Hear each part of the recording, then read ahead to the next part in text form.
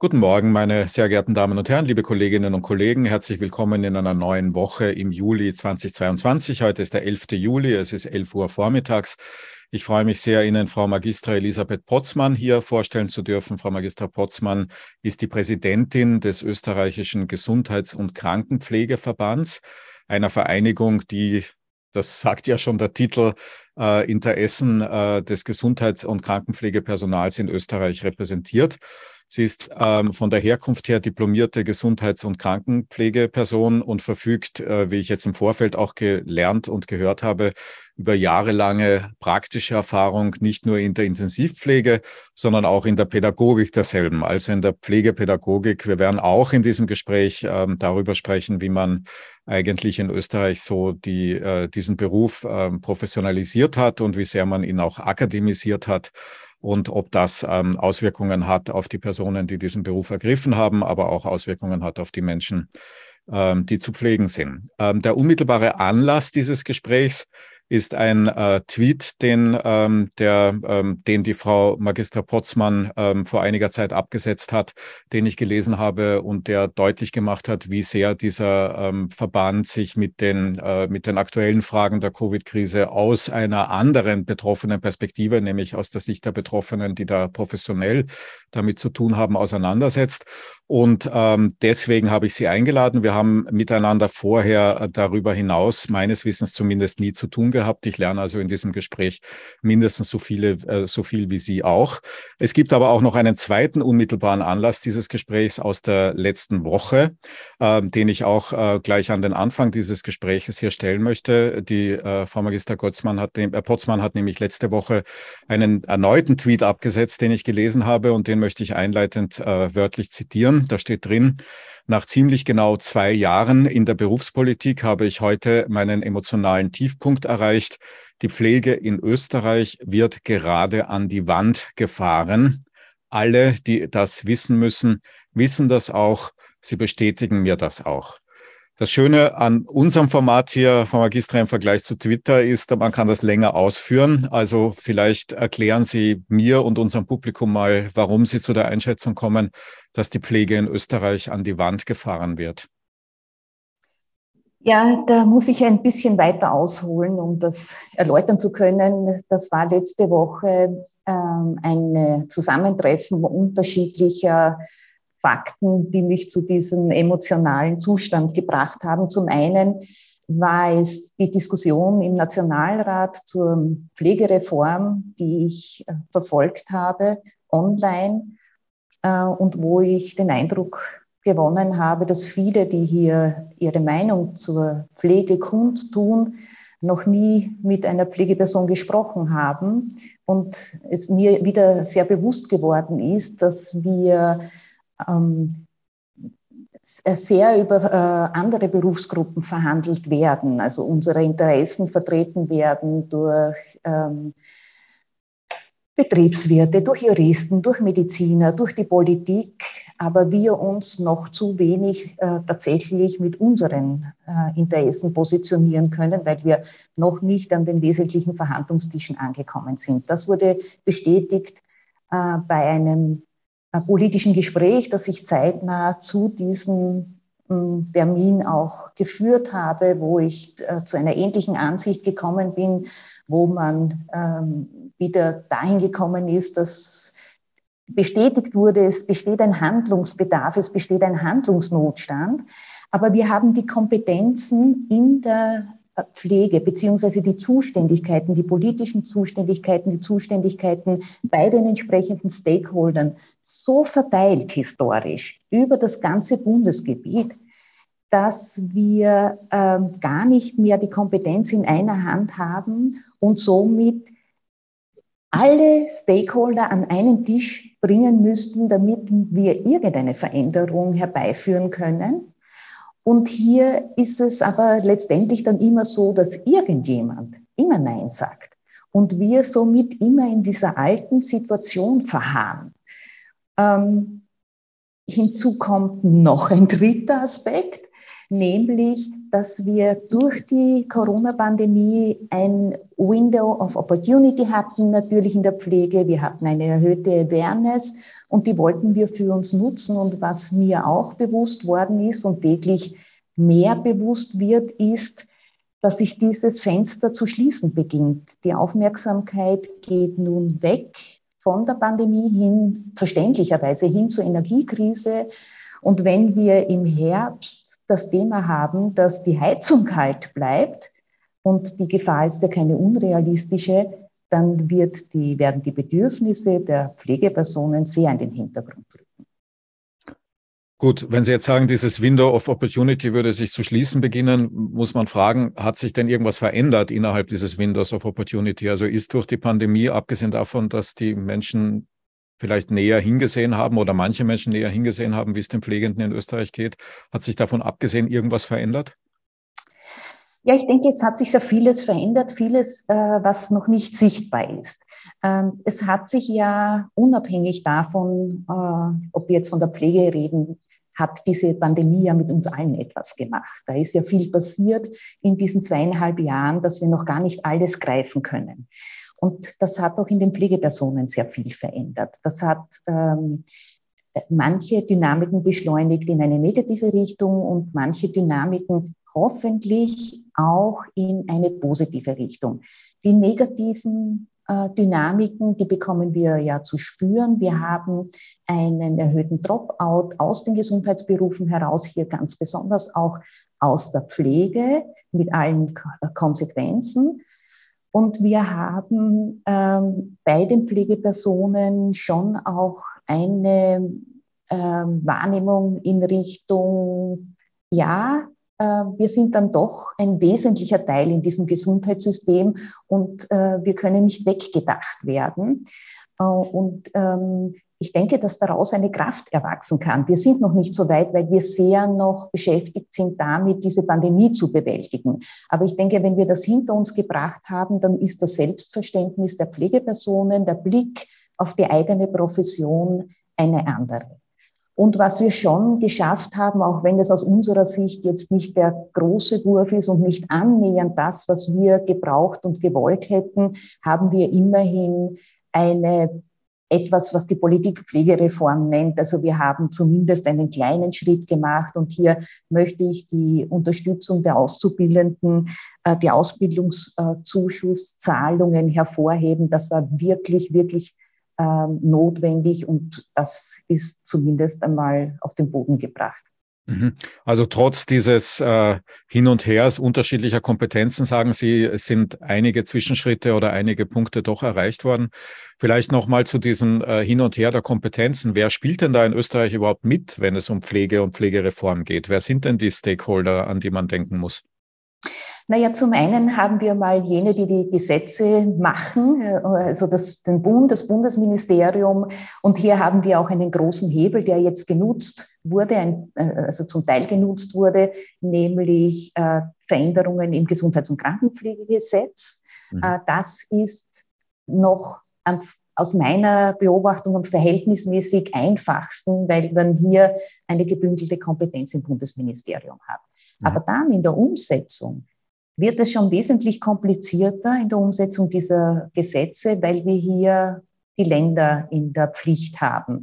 Und in den Ländern haben wir ganz ein unterschiedliches Bedingungsfeld in jedem Bundesland. Also Pflege ist in jedem Bundesland anders organisiert. Und hier haben wir Bundesländer, die sehr viele Alten- und Pflegeheime haben, die in privaten Händen sind. Hier haben wir Bundesländer, die viele Pflegeheime in Länderhand haben. Hier haben wir Bundesländer, die die mobile Pflege stark ausgebaut haben, forcieren. Hier haben wir Bundesländer, die das nicht haben. Unterschiedliche Träger kommen hier noch mit ins Spiel. Also es ist ein Sammelsurium. Noch dazu kommt, dass wir zum Beispiel, nur ein Beispiel, in Salzburg 18 verschiedene Kollektivverträge haben, beziehungsweise Besoldungsschemata. Wir haben hier 4, eigentlich 5 Gewerkschaften, die Kollektivverträge ausverhandeln. Also es ist wahnsinnig komplex, hier das System zu durchschauen. Gut, wenn man ein Föderalismusbefürworter ist, dann würde man sagen, das sei gut so, weil das irgendwie auch eine Art von Wettbewerb zwischen den Ländern ermöglichen würde. Also es würde sich vielleicht irgendwann rausstellen, der eine Zugang sei besser als ein anderer. Beobachten Sie sowas wie eine Art von Wettbewerb oder auch eine Optimierung des Gesamtsystems aufgrund dieser Differenzen? Oder ist es im Gegenteil so, dass das einfach nur immer komplizierter und unübersichtlicher und ein größeres Dickicht wird?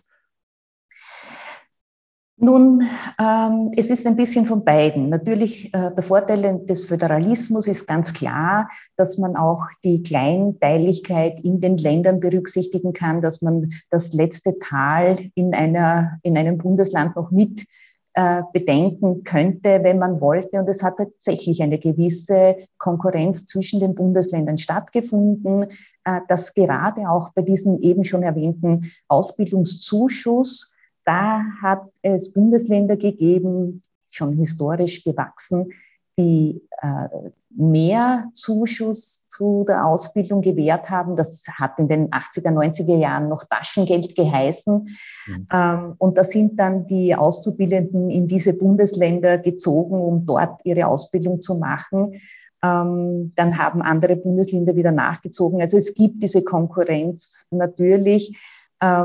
Ob das gut ist, das sei dahingestellt.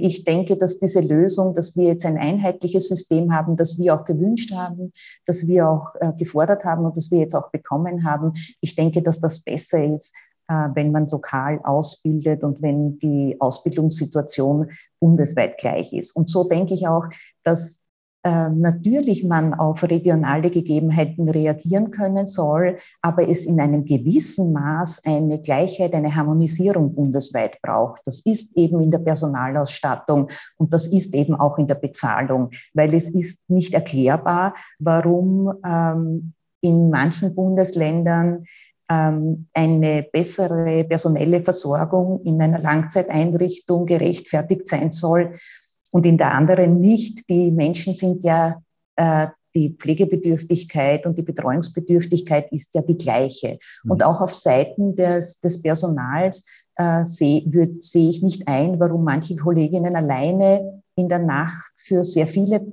Bewohnerinnen und Bewohner zuständig sein sollen und in anderen Bundesländern sind sie zu zweit. Das ist mit einer Regionalität nicht zu begründen. Gibt es sowas wie eine Best Practice in Österreich? Also ich bin ja jetzt in einem Alter, wo man langsam anfangen kann, sich zu überlegen, wie das ist, wenn man selbst gepflegt werden wird später mal. Soll ich irgendwo hinziehen aus Patientensicht? Das ist jetzt gefährlich. Also da möchte ich öffentlich nichts dazu sagen. Da frage ich abstrakt, gibt es aus pflegenden Sicht eine Best Practice, also ein Bundesland, das sich aus Ihrer Sicht besonders hervorgetan hat, aus Sicht des Personals positiv? Ich frage nicht nach dem Schlechtesten, sondern nach dem Besten. Das ist die einfachere Frage. Oder auch das lieber nicht? Das lieber nicht. Also ich persönlich hätte eine Präferenz, aber Sie sagen mir nicht welche. Okay, schade. Gut, dann fragen wir was anderes. Sie haben ja sicher beobachtet, dass es momentan ein relativ großes Erstaunen in der Politik gibt darüber, dass es, wer hätte es gedacht, zu wenig Lehrerinnen und Lehrer gibt und bald geben wird. Wie ist es denn mit dem pflegenden Personal? Erwarten uns da ähnliche Überraschungen oder machen wir entsprechende Erfahrungen möglicherweise auch schon? Wie ist denn die Ausstattung mit Menschen, die diesen Beruf ausüben oder ausüben wollen derzeit? Ja, ganz klar. Also da sind wir in der gleichen Situation. Auch in der Pflege gehen die Babyboomer in den nächsten Jahren in Pension. Das ist jetzt nichts Überraschendes. Das ist etwas, was wir wissen. Verschärfend kommt in der Pflege hinzu. Dieses Phänomen haben wir ja in der Lehre und weniger, dass die demografische Entwicklung dahin geht, dass der Pflegebedarf in den nächsten Jahren zusätzlich steigen wird. Und hier ergibt sich natürlich eine Dissonanz, die ein großes Problem ist. Mehr betreuungs- und pflegebedürftige Menschen treffen auf weniger Pflegepersonen.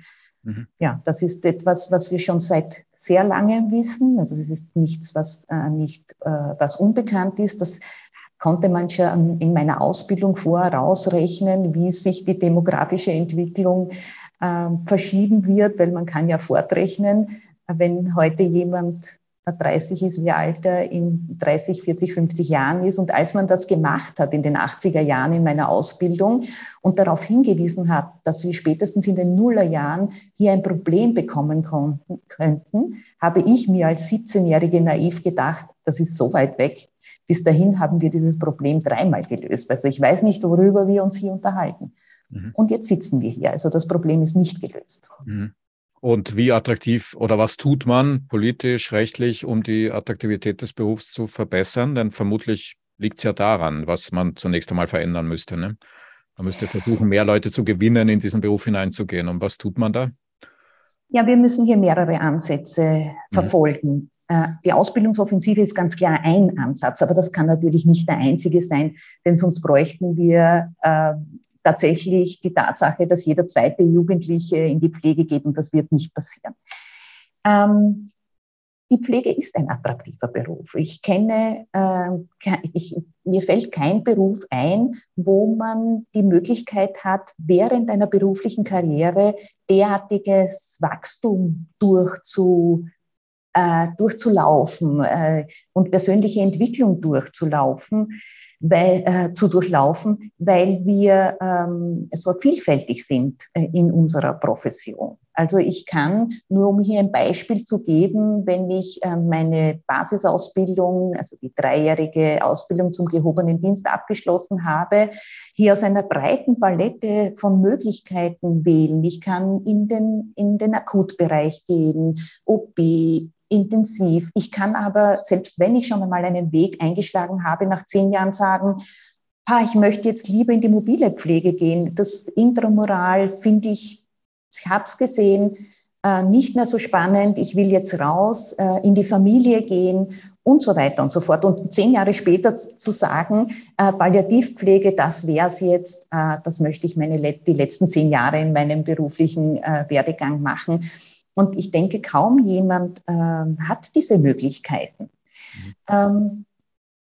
Das ist das Tolle unter vielen anderen Aspekten. Was das Problem allerdings ist, sind die Rahmenbedingungen, die wir haben. Und die limitieren natürlich dieses Fortkommen. Das heißt, ich bin sehr darauf angewiesen, wie sehr mein Umfeld mich stützt, wo ich arbeite, ob das Management meine Bestrebungen zum Wachstum zulässt, ob ich die Möglichkeit zur Fortbildung bekomme, ob ich mir Fortbildung leisten kann, weil wir hier einen Markt haben, der großteils mittlerweile privatwirtschaftlich organisiert ist. Und an diesen Rahmenbedingungen müssen wir schrauben. Also ich möchte diesem jetzt überwiegend sehr positiven Bild ein wenig was entgegensetzen, was ich im Vorfeld gelesen habe. Ich habe eine Presseaussendung von Ihnen gelesen vom 21. März 2022, Überschrift Pandemiebekämpfung nicht auf Kosten des Pflegepersonals. Das führt uns jetzt vielleicht dann auch stärker in Richtung Pandemie. Da steht unter anderem wörtlich drin, Sie werden da zitiert mit folgendem: Die professionellen Pflegepersonen sind am Limit, kündigen, haben Burnout. Sie jetzt auch noch dazu zu zwingen, halb genesen arbeiten zu gehen und insbesondere die Aufforderung, positiv getestet zu arbeiten, wird das fast zum Überlaufen bringen. Auch sonst ist diese Presseaussendung in einem Ton, der jetzt eher Besorgnis auslöst und nicht ein Wow, das ist ein attraktiver Jobgefühl, würde ich sagen, wenn man das liest. Ja, vielleicht können Sie ein bisschen diese Spannung noch entwickeln, die da vielleicht entstanden ist zwischen dem theoretisch möglichen positiven Potenzial des Berufs und dem, wie er jetzt realistischerweise unter Covid-Bedingungen ausgesehen hat und noch aussieht. Ja, hier ist das zentrale Element der Personalmangel ganz klar. Wir hatten schon vor der Pandemie eher auf Kante geplant und nicht auf Reserve. Und dann ist die Pandemie gekommen. Und hinzu das, was wir alle erlebt haben, Personalausfälle, auch natürlich in der Pflege. Und wir haben nicht nur in der westlichen Welt, wahrscheinlich in den meisten Staaten dieser Welt das Thema, dass Care-Arbeit Frauenarbeit ist. Und zwar nicht nur in der Pflege, sondern auch in der Kinderbetreuung und so weiter und auch im privaten Bereich. Und jetzt ergab sich während der Pandemie die Tatsache, dass die Pflegepersonen von der beruflichen Care-Arbeit nach Hause gewechselt sind in die private Care-Arbeit, weil die Kindergartenpädagogin eben auch positiv war und die Schulen auch geschlossen waren und die Kinder versorgt werden mussten. Das heißt, entweder sind die Kolleginnen und Kollegen ausgefallen, weil sie selbst erkrankt waren, weil sie Kontaktpersonen waren. Auch das haben wir schon ein bisschen vergessen, die Kontaktpersonenregelung, also nicht arbeiten gehen durften, weil sie K1 waren, K2 waren. Und, oder aber Obsorgepflichten hatten, ihre Kinder betreuen mussten und nicht wenige auch ihre Eltern, Schwiegereltern betreuen, pflegen. Und das hat die Personalsituation sehr angespannt. Und dann gab es, und deswegen haben wir diese Presseaussendung gemacht, die Idee, Pflegepersonen, die zwar positiv getestet sind, aber keine Symptome haben oder keine starken Symptome haben, könnten doch arbeiten gehen. Und das war natürlich also in einer wirklich angespannten Situation eine ziemliche Zumutung, weil es war nicht die Rede davon, was wir gebraucht hätten, nämlich eine Entspannung, eine Entlastung, ein Durchatmen, ein Management in der Dynamik, in der Infektionsdynamik, welches dazu geführt hätte, dass die Infektionen niedrig bleiben, sodass die Pflegepersonen und das Gesundheitspersonal allgemein einmal durchatmen kann, sondern im Gegenteil, um es salopp auszudrücken, sollen sie halt positiv arbeiten gehen, das wird schon irgendwie gehen. Aber Sie erzählen das jetzt so im Imperfekt, weil es ja aus dem März stammt, also so, als wäre das so vergangen. Wie beurteilen Sie denn die Situation derzeit, also im Juli 2022? Ist es da nicht ganz ähnlich? Die Situation ist jetzt leider ähnlich, ja. Ja, das ist tatsächlich so, und wird jetzt natürlich auch befeuert dadurch, dass wir die Maßnahmen aufgehoben haben, de facto, und sich de facto ja kaum jemand mehr darum kümmert, wie viele positive Menschen man hat. Wenn man jetzt auf Infektionszahlen schaut, das hätte noch vor einem Jahr für Aufregung gesorgt. Das nimmt man jetzt einfach in Kauf. Ich habe heute gelesen, letzte Woche sind 79 Menschen verstorben an Covid.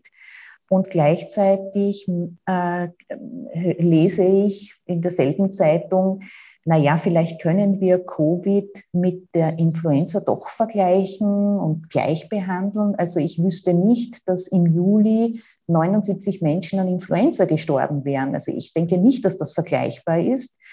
Und so wird es aber behandelt. Und wir haben aber jetzt die Situation, dass wir notgedrungen Atempausen herstellen in den Häusern. Auch das hat nicht große mediale Aufmerksamkeit, was mich wundert.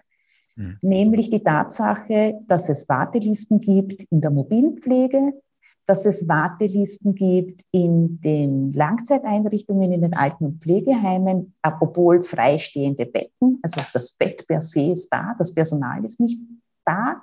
Und wir haben Bettensperren im Akutbereich. Und zwar reden wir hier nicht von 10 oder 20 Betten, also von einer Station. Wir reden hier von 100 Betten und mehr. Und das merkt die Gesellschaft grundsätzlich in der Versorgung schon. Also jene, die eine Versorgung brauchen, merken, dass dann niemand ist, dass ich auf eine onkologische Abklärung ein halbes Jahr warten muss.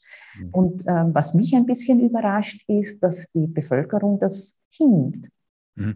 Jetzt nochmal, um das auf den Punkt zu bringen. Das bedeutet, wenn ich morgen einen Schlaganfall habe und übermorgen pflegebedürftig bin, komme ich auf eine Warteliste, unabhängig vom Bundesland, in dem ich mich befinde, weil überall Mangel herrscht? Es ist inzwischen so, dass es natürlich Unterschiede gibt in den Bundesländern, aber der Mangel zieht sich über das gesamte Bundesgebiet. Und wir hatten gestern erst eine Nachricht, zum Beispiel aus der Steiermark, dass tatsächlich Menschen einen Notarzt gebraucht hätten, Hilfe gebraucht hätten, aber es niemand gekommen ist. Also wir sind mittlerweile soweit, tatsächlich.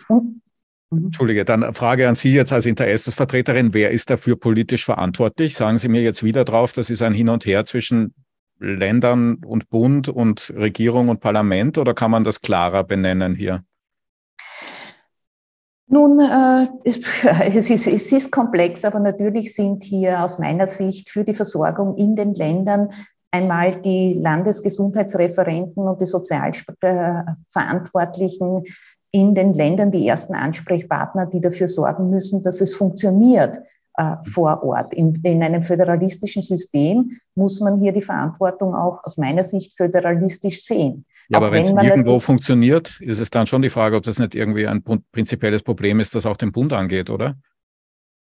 Also ja, offenbar sagen Sie mir ja oder lese ich, ist es so, dass es eigentlich zwar natürlich in den Nuancen unterschiedlich, aber prinzipiell einen Mangel gibt überall. genau.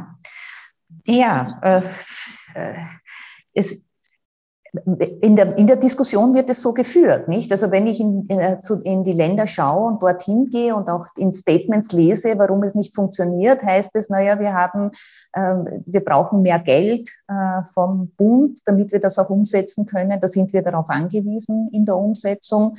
Ja.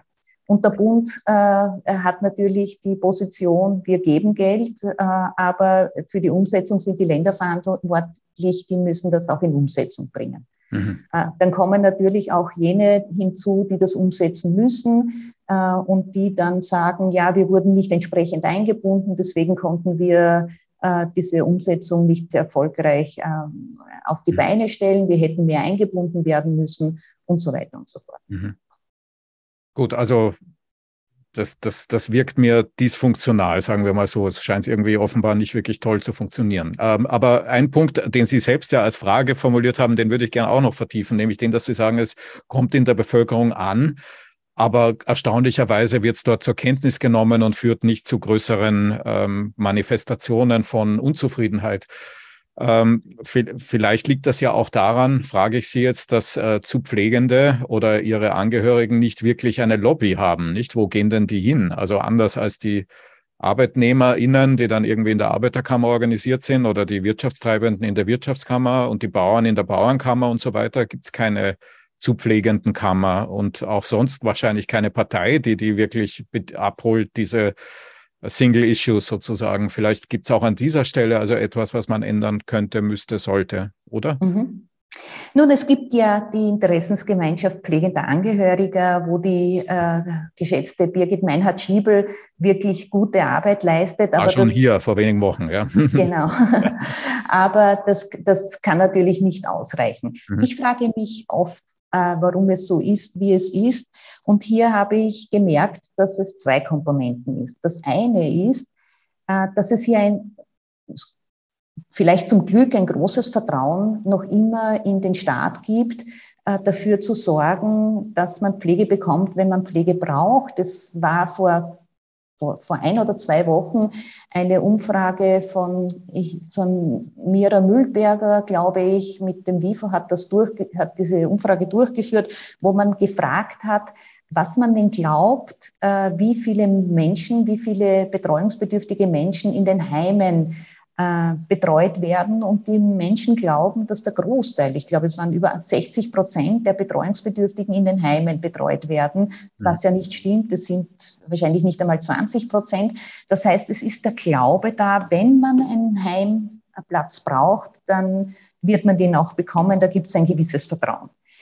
Wenn es aber dann tatsächlich so weit ist, dass man betreuender Angehöriger wird, und das wird man ja nicht, weil man sich jetzt aktiv von einem Tag auf den anderen dafür entscheidet und sagt, ja, mein Brotberuf ist mir eh schon langweilig geworden, den gebe ich jetzt auf und ich pflege jetzt meine Schwiegermutter, meine Mutter. So passiert es ja natürlich nicht. Ich überspitze das jetzt, sondern man wächst hier hinein, man fängt an, kleinere Tätigkeiten zu übernehmen. Man geht einkaufen, dann stürzt die Mutter, dann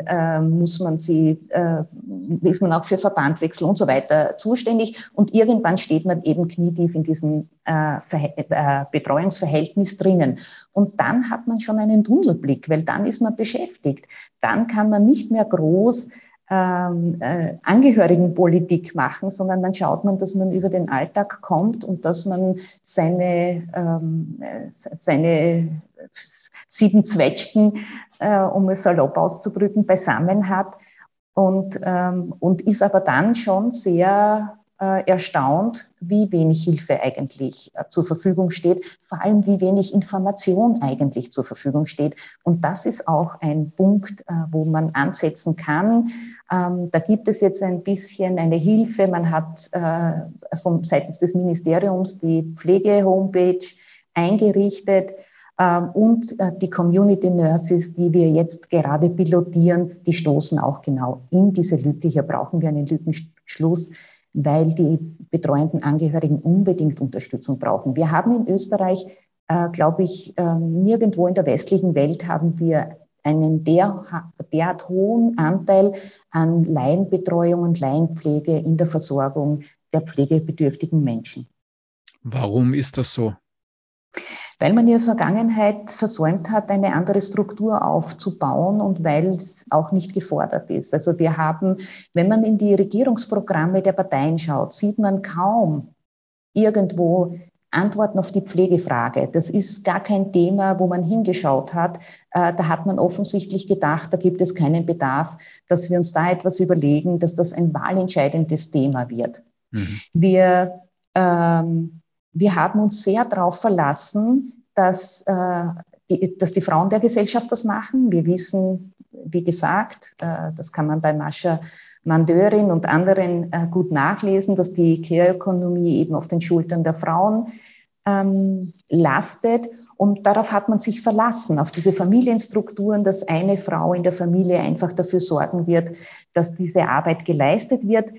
Diese Strukturen beginnen zu bröckeln, Frauen gehen selber Erwerbsarbeit nach, bleiben nicht im Raum ihrer Kernfamilie, sondern gehen weit weg, ziehen in die Städte und zurückbleiben in den Dörfern. Man sieht es gut, ältere Menschen, die eben diese familiären Strukturen nicht mehr vorfinden. Und hier hat sich dann Anfang oder Mitte der 90er Jahre befeuert, von der Einführung des Pflegegeldes 1993 ein Schwarzmarkt entwickelt, den wir mittlerweile legalisiert haben, nämlich den Markt der 24-Stunden-Betreuung. Mhm. Und wir haben das einfach zugelassen, weil es eine Notwendigkeit war und haben spätestens da hätte man denken müssen, okay, hier wächst ein Bedarf, wir können das nicht auf dieser Laienebene lassen. Hier wächst ein Bedarf an professioneller Pflege, hier sind Menschen, die brauchen Versorgung. Wir müssen uns überlegen, wie wir das professionell aufziehen. Das ist nie passiert. Man hat das einfach laufen lassen, bis man halt gesagt hat, na gut, jetzt sind schon die kolportierten 60.000 Betreuerinnen hier, jetzt legalisieren wir einfach die und dann wird das schon irgendwie gehen. Sie haben in einem Nebensatz vorher was, finde ich, sehr Interessantes gesagt, nämlich, dass das Vertrauen der Bevölkerung immer noch hoch wäre, dass man, wenn man dann selbst davon betroffen wäre, schon irgendwie gepflegt würde. Ich würde gerne fragend entgegnen, dass das möglicherweise eine Beschreibung des Mittelstandes ist, der zunehmend erodiert, dass man aber, wenn man jetzt Unterschicht, unter Anführungszeichen Angehöriger ist, dieses Vertrauen möglicherweise nicht mehr hat oder nie hatte. Und auch jetzt unter den Bedingungen der Pandemie dieses Vertrauen zunehmend erodiert, auch in die Mittelschicht hinein, was man, glaube ich, an vielen Stellen beobachten kann. Wir kommen vielleicht noch zu einer dieser Stellen, das ist die Impfdiskussion, ja, wo man das vielleicht auch sehr deutlich beobachten kann, wo offenbar ein Drittel der Bevölkerung beschließt, nicht mehr zu vertrauen, was die Regierungskommunikation in diesem Kontext ist.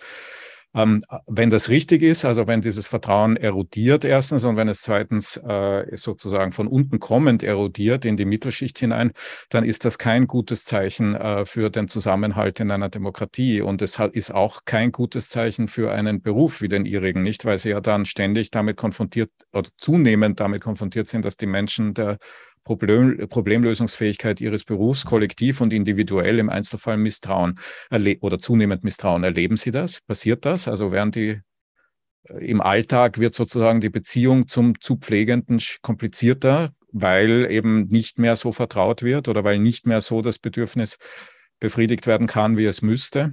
Und eine zweite Frage, die hat auch damit zu tun, diese frauenpolitische Agenda interessiert mich auch noch sehr. Ja? Haben Sie den Eindruck, dass das in die Emanzipationsdiskussionen in diesem Land irgendwie reinkommt langsam? Wir haben ja immerhin eine Frauenministerin, die sich darum kümmern könnte, dass diese Care-Arbeit eben weiblich konnotiert, karrierehinderlich sein kann. Sehr unterschiedlich, die beiden Fragen, aber irgendwie dann doch verbunden. Ja, danke. Zwei sehr spannende Fragen. Das eine, die erste Frage bezüglich des Vertrauens. Hier möchte ich auseinanderhalten zwischen dem Gesundheitsthema und Gesundheitsversorgung, wo wir tatsächlich auch ganz schön sehen an der Impfdiskussion, dass hier ein großes Misstrauen vorhanden ist. Das andere ist das Thema Pflege und Betreuung. Mhm. Und im Pflege- und Betreuungssetting gibt es schon noch dieses Vertrauen, dass hier jemand ist. Das nehme ich schon wahr und es war ja auch bislang so. Also diese Wartelisten gerade in der mobilen Pflege, die sind ja etwas, was es vor der Pandemie partiell zwar auch gegeben hat, aber nicht so wie es jetzt ist in der Pandemie, wo das wirklich ein großes Thema geworden ist. Und ja, natürlich haben wir hier auch ein Thema, was die Bezahlung betrifft und was die Honorierung betrifft. Denn wir haben hier zum einen natürlich das Pflegegeld, das ja frei zur Verfügung steht. Und auf der anderen Seite haben wir freiberuflich Pflegepersonen, die im niedergelassenen Sektor arbeiten, die aber keine Kassenverträge haben, weil das ist auch etwas, was man den Pflegenden bisher vorenthalten hat. Das heißt, sie bieten ihre Leistung am freien Markt an. Und wenn Sie heute eine chronische Wunde haben und Sie brauchen eine Wundmanagerin, die diese chronische Wunde versorgt, dann müssen Sie diese Leistung zukaufen. Das ist keine Leistung, die Sie leicht bekommen, sondern da müssen Sie eine Wundmanagerin bezahlen und dann bekommen Sie eine adäquate, hochqualitative Versorgung. Können Sie das nicht bezahlen, dann nimmt das Geschehen ihren Lauf und am Ende, und es ist jetzt gar nicht so überspitzt, wenn ich das sage, weil wir tatsächlich eine hohe Amputationsrate haben, am Ende steht die Amputation, weil die zahlt die Kasse dann wieder. Und hier entwickelt sich auch ein Markt, der mir Sorge macht, wo ich mir denke, dass dieses Recht auf Gesundheitsversorgung, wie wir das seitens der Medizin haben, eigentlich auch bereits für die Pflege bräuchten und dass man da hinschauen muss. Dieses Misstrauen gegenüber den Gesundheitsberufen während der Pandemie bezogen jetzt ganz klar auf die Maßnahmen und bezogen auf dieses Impfthema, das hat uns große Probleme gemacht. Wir wurden ja angefeindet, Kolleginnen wurden angegriffen, Kolleginnen gerade in der mobilen Pflege, die ja im öffentlichen Raum unterwegs sind und als Pflegepersonen ersichtlich sind, weil sie ja mit Dienstkleidung auf der Straße gehen, wurden mit Kaffee beschüttet. Wir kennen die Bilder von den Demonstrationen vor den Krankenhäusern. Das müssen Sie sich vorstellen, wenn Sie hier wesentlich mit dazu beitragen, dass die Gesellschaft durch eine Pandemie kommt und Sie schauen beim Fenster raus und unten stehen Menschen, die gegen ihre Leistung mehr oder weniger oder gegen sie gerichtet demonstrieren. Was das mit den Menschen macht, das kann man sich vielleicht vorstellen oder kann man sich nicht vorstellen, aber es ist auf jeden Fall nichts Positives. Also das ist ganz klar, das spüren wir leider auch und das macht leider auch Frust.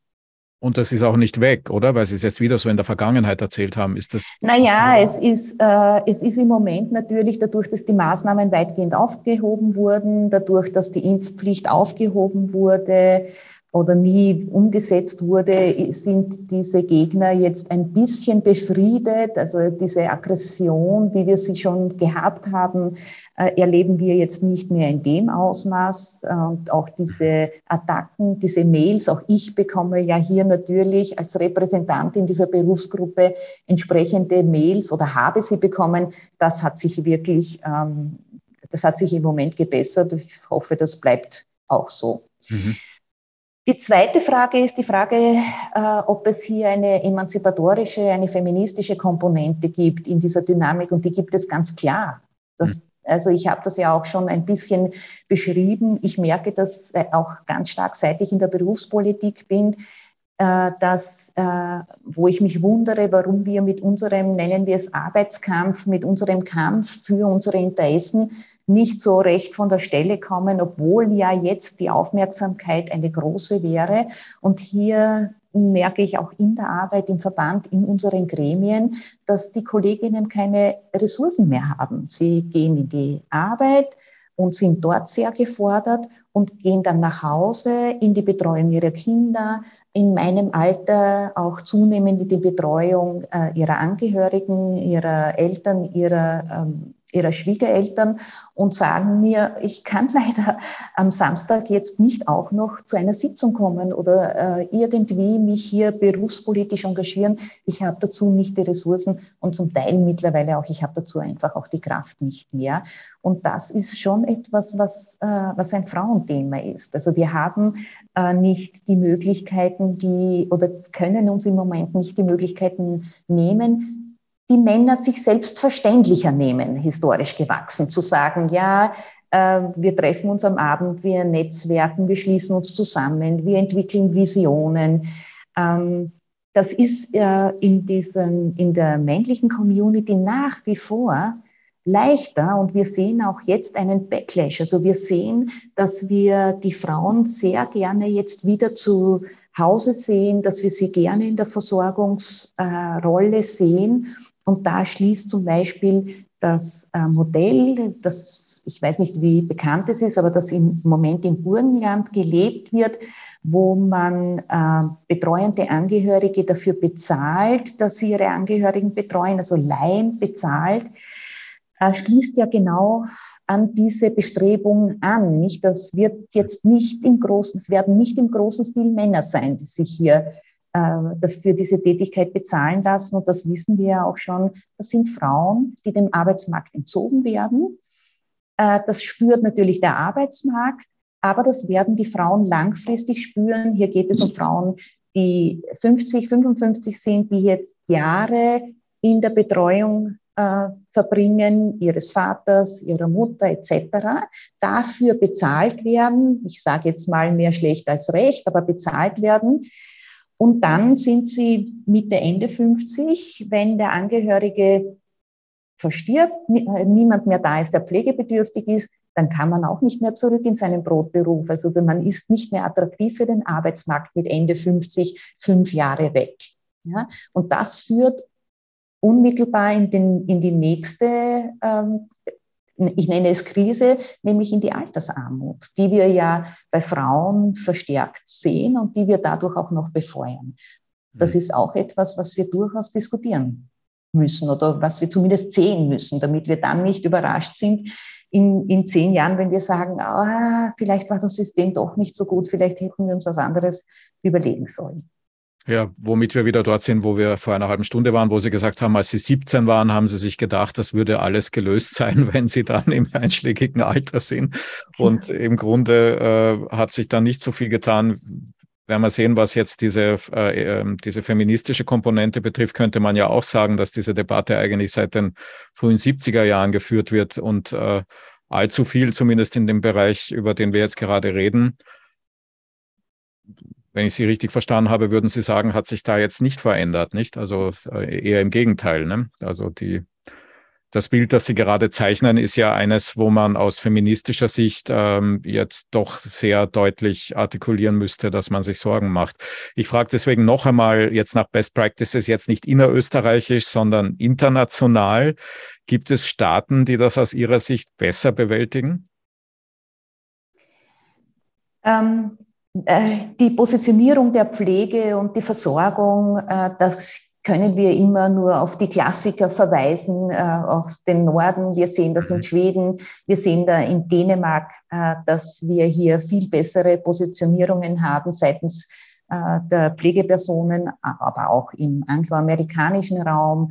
Wir sehen, in Dänemark hat man sehr früh begonnen, die Pflege viel mehr in das Gesundheitssystem einzubinden, und zwar extramural, also bevor die Menschen ins Krankenhaus kommen. Und ich denke, das ist auch etwas, was wir im Auge behalten müssen, was wir uns abschauen können für Österreich. Wir haben so eine starke Fokussierung auf die Medizin und so eine starke Fokussierung auf den Akutbereich und merken jetzt, wo auch dieser Akutbereich zu bröckeln beginnt, weil auch Ärzte sind Generation Y und Generation Z und wollen nicht mehr 60 Stunden in der Woche arbeiten.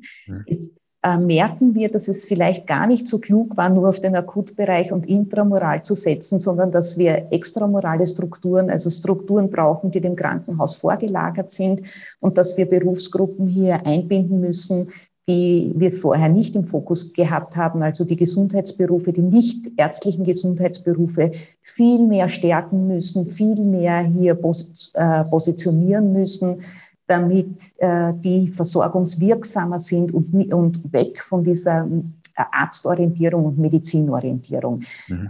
Wir haben sie einfach, also wir haben sie an der Kopfzahl, zwar die Mediziner, aber wir haben sie nicht dort, wo wir sie bräuchten, nämlich in der Fläche, als Hausärzte, als niedergelassene Kinderärzte, Psychiater und so weiter. Also hier gibt es ja einen großen Mangel, gerade außerhalb der Ballungsräume. Und wir brauchen, auch das haben wir versäumt, eine viel bessere Health Literacy, also diese Gesundheitskompetenz. Das hat ja die Pandemie gezeigt. Die ist schlecht in Österreich. Ich muss in 2022 erst die Diskussion führen, welchen Nutzen Impfungen bringen. Nicht einmal das haben wir verstanden, vorher gut zu kommunizieren und zum Selbstverständnis werden zu lassen. Und auch andere Dinge bezüglich Gesundheitsförderung, bezüglich Prävention. Wir haben den Namen Gesundheitspflege bekommen, 1997 mit unserem Gesundheits- und Krankenpflegegesetz. Es gab aber nie Planstellen dafür. Es wurde nie etwas finanziert in diese Richtung. Wir konnten diese Kompetenz nie an die Österreicherinnen und an die Bevölkerung bringen, die hier lebt. Wir fangen jetzt mit der Community Nurse an, erste Schritte in diese Richtung zu machen. Wir haben keine School Nurses, wie sie zum Beispiel in Finnland selbstverständlich sind. Aber wir haben genug, jeder 4. Stellungspflichtige ist übergewichtig. Der ist ja nicht mit 16 übergewichtig geworden. Das hat früh begonnen und dort müssen wir ansetzen.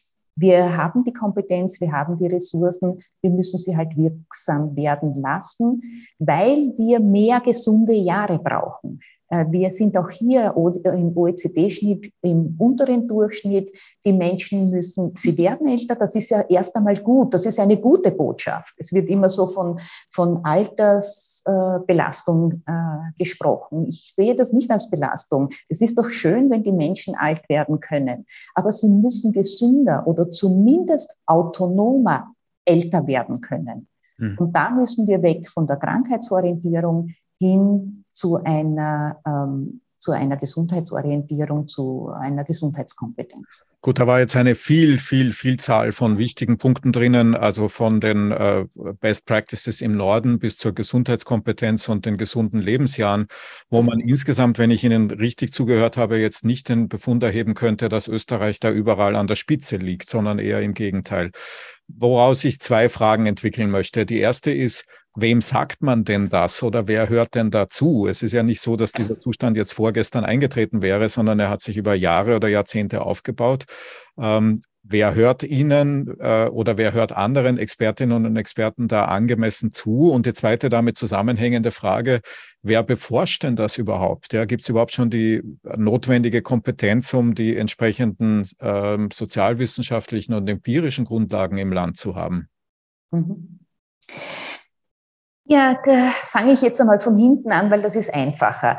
Es gibt hier international die Zahlen zuhauf, in Österreich noch nicht so sehr, wie wir uns das wünschen würden, aber auch genug, um die nötigen Maßnahmen abzuleiten. Die Pflegewissenschaft in Österreich ist ja ein sehr junges Fach. Sie hat 1998 mit einem Stiftungslehrstuhl begonnen in der Universität Wien, und es gibt jetzt 4 pflegewissenschaftliche Institute in Österreich, wovon 2 an privaten Universitäten sind und 1 in Wien und 1 in Graz an der Uni. Mhm. Und die produzieren durchaus brauchbare Daten, aber natürlich nicht in großen Mengen, aber in guter Qualität. Mhm. Und es gibt ja auch andere Institute. Es gibt an der WU ein Institut für Altersforschung und so weiter und so fort. Also da gibt es schon Daten, auf die man zurückgreifen kann. Wer hört zu? Wer hört zu, ja.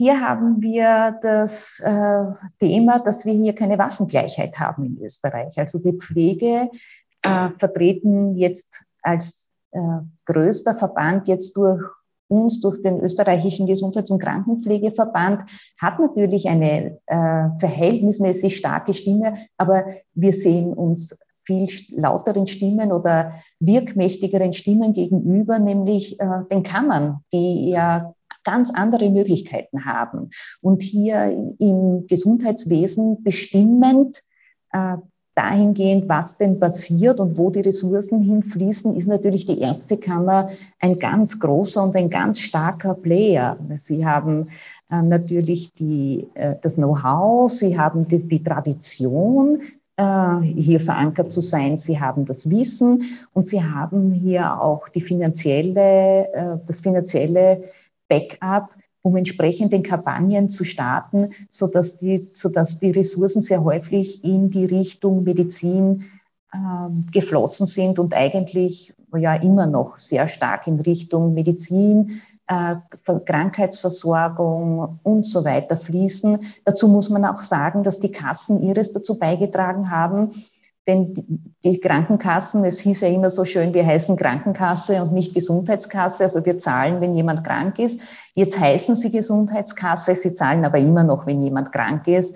Und man beginnt zwar punktuell sich zu öffnen, indem man die Möglichkeit bietet, auf Kur zu fahren, um gesundheitsfördernde Leistungen in Anspruch zu nehmen. Nur das sind punktuelle Maßnahmen. Das kommt ja nicht in die Breite, das trifft ja nicht die Masse. Hier brauchen wir andere Ansatzpunkte. Wir brauchen eben, wie gesagt, eine Awareness schon von Kindergarten an, die wir auch in die Familien hineintragen. Die Familien müssen auch gesundheitskompetenter werden im Umgang mit sich selbst, mit ihren Kindern, das immer gleich zum Arzt zu gehen, das ist das, was man uns gelehrt hat. So sind wir erzogen worden in Österreich und ich denke, dass wir da weg müssen. Mhm. Gut, Frau Magister, wir reden jetzt schon 50 Minuten. Ich finde es ausgesprochen interessant, aber ich würde langsam in Richtung eines Ende kommen. 2 Fragen Ihnen noch gerne stellen. Die eine ist mal, wir haben auf der einen Seite aus meiner Sicht sehr viel Positives über den Beruf als solches gehört und wir haben andererseits sehr viel an großen Themen gehört, die in Österreich angegangen werden sollten.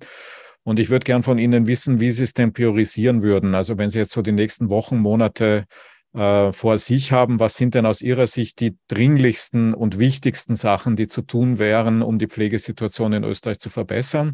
Und die zweite Frage, auch vor dem Herbst, ja, insbesondere also vor dem Hintergrund jetzt ganz kurzfristig gesehen, dass ja Covid nicht vorbei ist, sondern im Herbst ganz pessimistische Szenarien derzeit die Runde machen.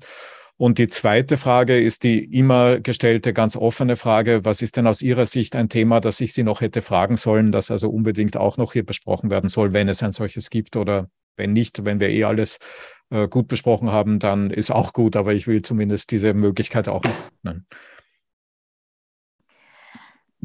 Ja, danke. Also diese Frage bekomme ich natürlich sehr häufig gestellt. Was können wir jetzt schnell tun? Und die ernüchternde Antwort ist, wir können jetzt schnell wenig tun, also mit schnell in den nächsten Wochen und in den nächsten Wochen, weil wenn ich meine mit schnell auch 5 Jahre oder 10. Ja, da können wir uns auf etwas einigen, aber wir haben dieses Problem hier jetzt über Jahrzehnte auflaufen lassen. Das werden wir natürlich in den Wochen nicht lösen. Was wir brauchen, ist mehr Personal in der Pflege. Das ist ganz klar. Aber wo sollen die herkommen? Wie macht man das? Ja. Also wir brauchen, das hat ja die Pflegereform gebracht, ein Bewusstsein dafür, dass wir uns für den internationalen Markt öffnen müssen. Das heißt, dass wir die Nostrifikationen und die Berufsanerkennungen erleichtern müssen. Das ist ein Punkt, das machen wir. Der zweite Punkt ist eine Ausbildungsoffensive, die ist im Gange, die starten wir.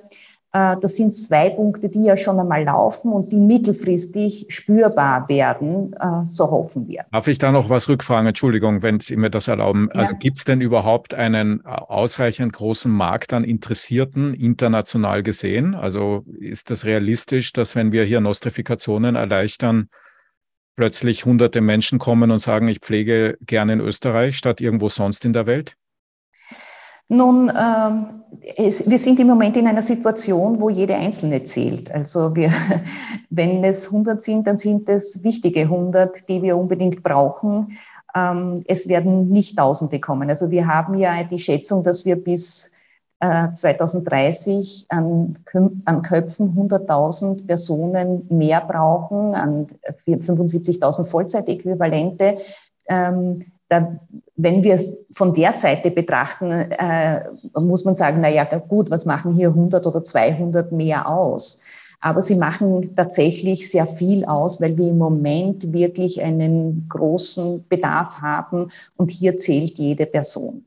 Und wir müssen natürlich uns um jene kümmern, die im System sind. Wir müssen diese Dynamik stoppen, dass die Kolleginnen und Kollegen das System verlassen. Wir reden sehr gerne von neuen Menschen, die wir ins System holen und vergessen dabei auf jene, die schon im System sind, weil wir sie als selbstverständlich ansehen. Also auch hier müssen wir Maßnahmen setzen. Und hier ist natürlich Bezahlung ein Thema. Man redet gerne davon, dass den Beruf, der ist so schön und was er ja auch tatsächlich ist und man bekommt sehr viel zurück, was ja auch tatsächlich wahr ist. Aber letztendlich geht man für Geld arbeiten und in einer ökonomisierten Gesellschaft drückt sich auch über Geld Wertschätzung aus. Und wenn wenig bezahlt wird, dann kann man das auch mit wenig Wertschätzung übersetzen. Jetzt habe ich vergessen. Also wir haben über kurzfristige Maßnahmen und mittelfristige Maßnahmen geredet und ich nehme jetzt einmal mit, dass Sie sagen, also Bezahlung verbessern, wo ich jetzt gleich wieder die Rückfrage stellen muss, das würde sich dann also länderspezifisch unterschiedlich gestalten, Fragezeichen. Also entsteht da dann ein Wettbewerb zwischen Wien und Vorarlberg oder zwischen Niederösterreich und Kärnten? Und wollen wir das wirklich? Will man das in einem Staat, dass dann irgendwie ein Binnenarbeitstourismus stattfindet?